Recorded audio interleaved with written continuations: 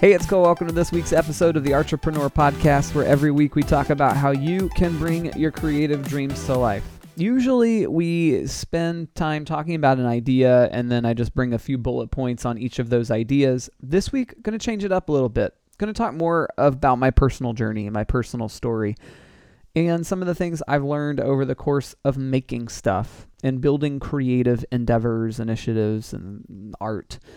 And I hope that along the way, you'll hear some of these things and they'll be inspiring and encouraging or even challenging to you as well. And I would say that if I were to define my story in a short title, it would be create and keep creating. Make stuff and keep making stuff is essentially my story. So I'm just going to talk to you about kind of the history of my own creative career. And again, along the way, we'll talk about some practical things that have been huge lessons for me in how I do stuff. So stick with me and let's go on this journey together.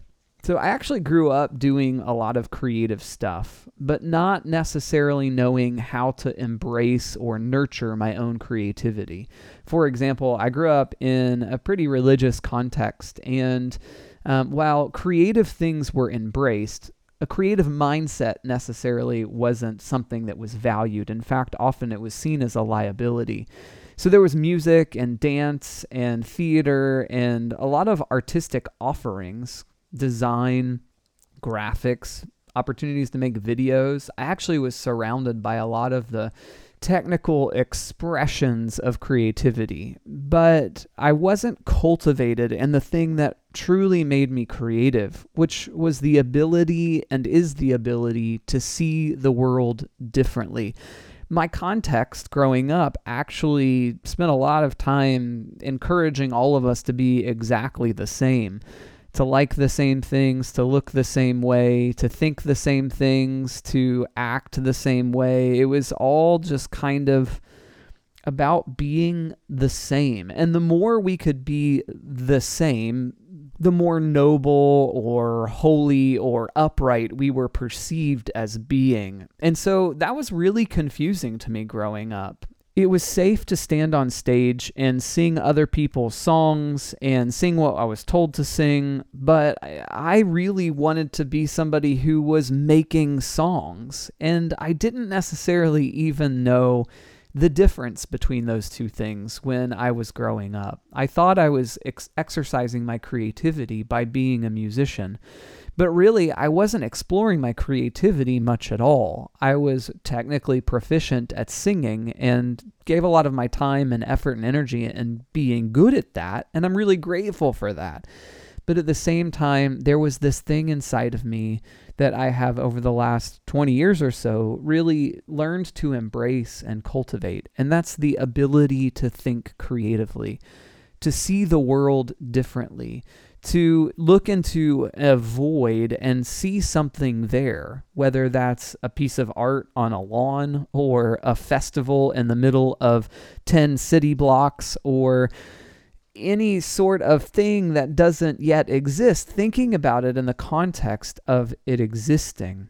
And some of my most valuable assets were seen as, and were kind of like described to me as, liabilities. So when I started trying to do more of those creative things like songwriting, it just felt like an awkward exercise. It felt to some degree like I was doing something I wasn't supposed to be doing, because I was exhibiting self-expression. And that is at the core of what it means to be a creative person.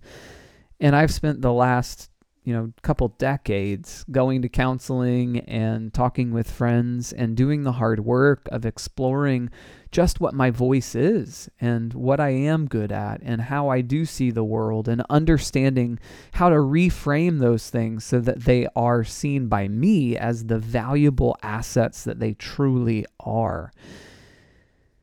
As I continued to grow in my creative expression, I started touring with a band. It was me and 4 other guys in a 15-passenger van, and we were hauling all over the country and playing music venues and having a really great time doing it, seeing a lot of the country and very much enjoying what it was that we were doing. But ultimately, I came to a place where I understood that like just playing songs on stage is not what I want to be doing. I want to be creating experiences. So our bandmates got together and we created these out of wood, these structures that we would place our amps in, and our amps would be on the bottom and then TV screens would be on top. And I have these wonderful videographer friends and photographer friends who were so good at making content. And this was like 2007. So it was kind of before we saw a lot of media in the world everywhere we went. It was before, the ubiquity of social media. It was like the MySpace days. And so we got these creator friends together and made some really wonderful video content. And when we would roll into a music venue, we'd open up the back of our van or our trailer. We'd roll those things out, put them on stage, and wire all of them up. And for all of our songs, we would have these videos that were synced to our click track that we were all listening to, and we would play these songs. And it wasn't any longer just about playing music. It was, how can we create an experience using all the tools at our disposal and engage the audience in a fresh, new, more meaningful, deeper way? And we really started looking at the holistic experience, not just the one thing that we were expected to do because we were a band. A couple years later, after kind of doing all that touring stuff, I went to Valencia, Spain with my friend Jake, 2009, and we were there during a festival, an annual festival called Las Fallas, and it happens in the spring every year around Easter. And in Valencia, 1 million people come to the city. And it's this really special thing. The neighborhoods get together and they build these statues all over the city. There's several hundred of them. The one in the main square is like 90 feet tall. And the last 3 days of the festival are just this intense celebration of fireworks and fire. And so there are tens of thousands of fireworks going off for 3 days straight. Like not a second goes by where there isn't the sound of a firework, either very close or off in the distance. And the last day of the festival, as all of these people assemble in the streets, they set all of these statues on fire. And it's this incredible sight to behold. There's fire trucks driving around, putting water all over the buildings to preemptively make sure they don't catch on fire. And there's all these people everywhere, and there's like flamethrowers and these like spark shooting things, and there's this really incredible parade, and then there's these massive statues that are burning. And I was standing there like feeling the heat of the like 130-foot flames coming off this statue in the main plaza. And I thought to myself, this is an experience. And this is the kind of experience I want to create. I want to create really unique experiences in an urban core that reflect and help shape the identity of a place, that bring people together in a powerful way. And in that process of that experience, I really began to uncover some things that were deeply meaningful to me. And so, earlier, in my high school days, I was kind of figuring out, okay, what actually is creativity and what value does it have that I see the world differently? And then I had this experience in 2009 in Valencia, and I thought, oh, you can bring people together in a really special way by creating meaningful experiences in the public space. And I fell in love with it. And so in 2012, I created my first piece of public art with my friend Josh. It was a tree called the Tree of Light, and we had this company build an aluminum structure, and then we covered it in recycled and reclaimed wood, and there were these lights hanging from it. And it was time to put it up, and we had secured the rights to put it up in a business plaza in downtown Orlando. So we called a bunch of friends. They got their pickup trucks. We loaded all of this stuff into the back of the pickup truck. We worked all night long, like kind of getting all of these pieces in place so that they would fit together the way they're supposed to fit together. And as the sun was rising, I had my eyes closed because I was just so exhausted, and I heard snap, bang, And what had happened is one of the people who was helping us put the tree together leaned back on one of the branches, and the weld that the aluminum company had welded together wasn't strong enough to hold both the branch and the weight of the human, and so the thing came crashing down to the ground, and we were devastated. I, that night, kind of broke down, honestly, and started crying, and it was this very kind of like public thing, because we had been publicizing, hey, we've made this sculpture and we're going to put it up downtown and we're going to have a launch event, and like the weekly paper wrote about it, and we had sent out all of these invitations to like people in government in our city and arts leaders and those kinds of things, and we had to contact all those people and say, hey, forget about it, the thing broke, we'll reformulate how we're going to do this and we'll come back around to it later. That was not a great experience. But that same year, I got together with a group of friends, and we created a theatrical show called Connected, an interactive experience. And we premiered it at the Orlando International Fringe Theater Festival. And it was this show that unfolded on stage, but we had also wired every seat in the theater with headphones. And as audience members would see what was happening on stage, between the scenes, there was this third-person omniscient guide who would essentially talk the audience through their own experiences related to those themes of connectedness and relationship in their own lives. And so it was kind of this mix of theater and introspection. And it was really well received. We got some awards for it. It's sold out, like the whole run. It was really, really great. And it was this very interesting juxtaposition between this tragic public sculpture experience and a really meaningful and well-received theatrical one. And it really continued to feed a lot of things inside of me. One, to say, okay, this ended in disaster and it really sucked and I hated every minute of it and it was emotionally and physically very difficult. But things move on. And from the theatrical standpoint with our Connected show, I learned a lot with that as far as collaborating with people and making things with friends and those kinds of things.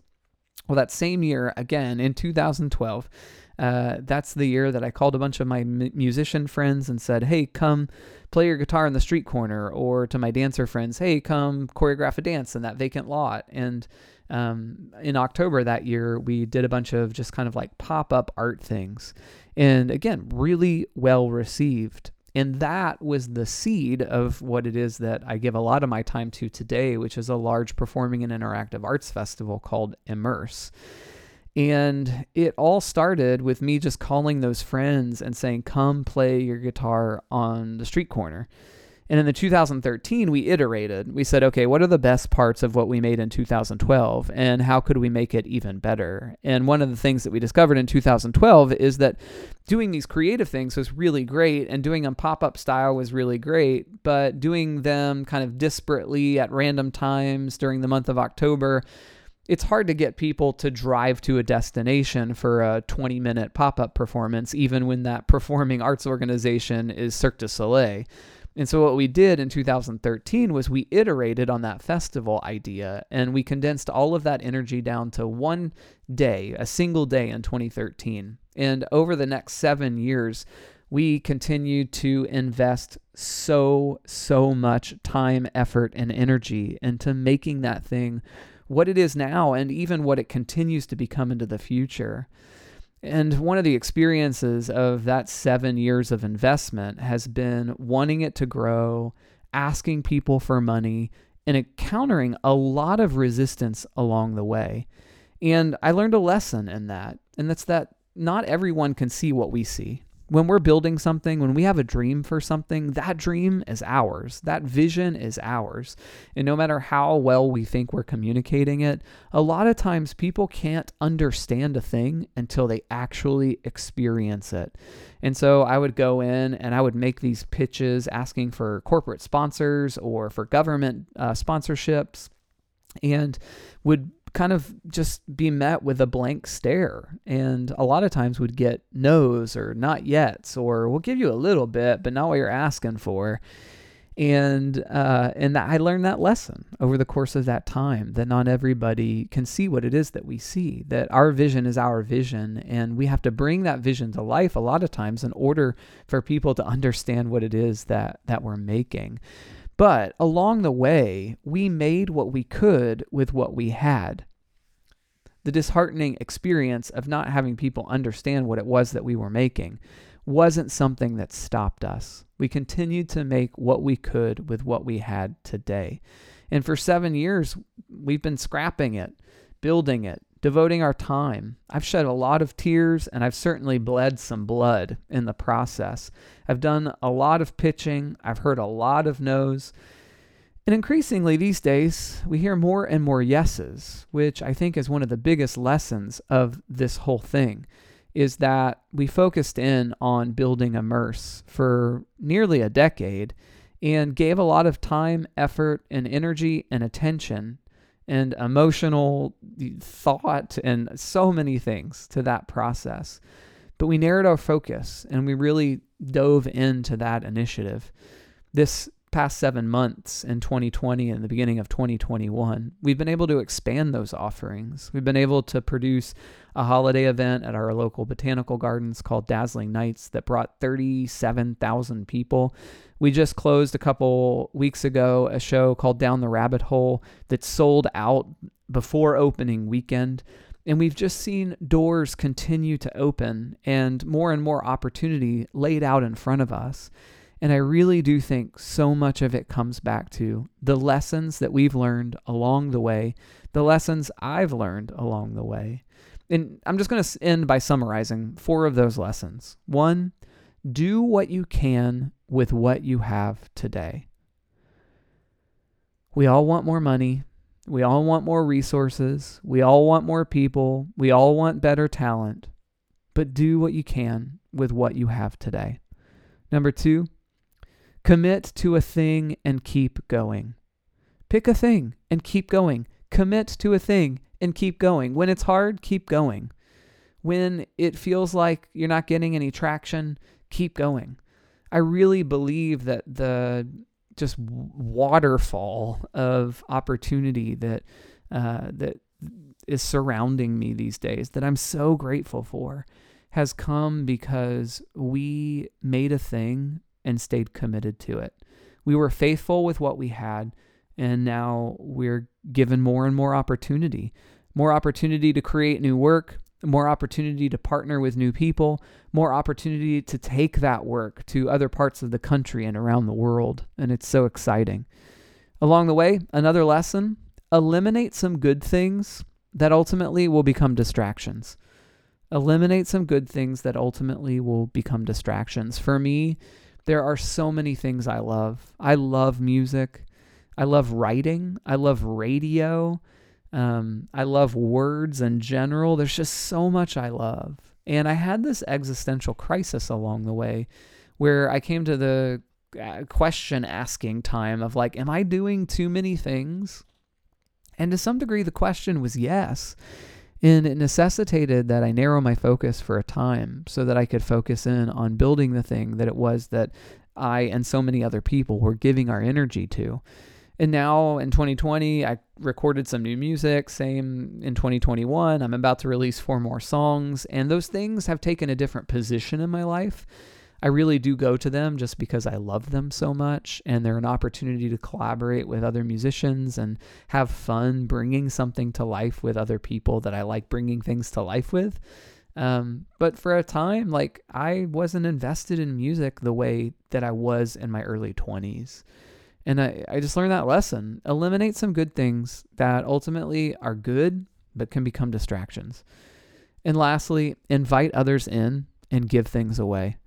I see this being the most critical component of building anything and the biggest threat to disaster.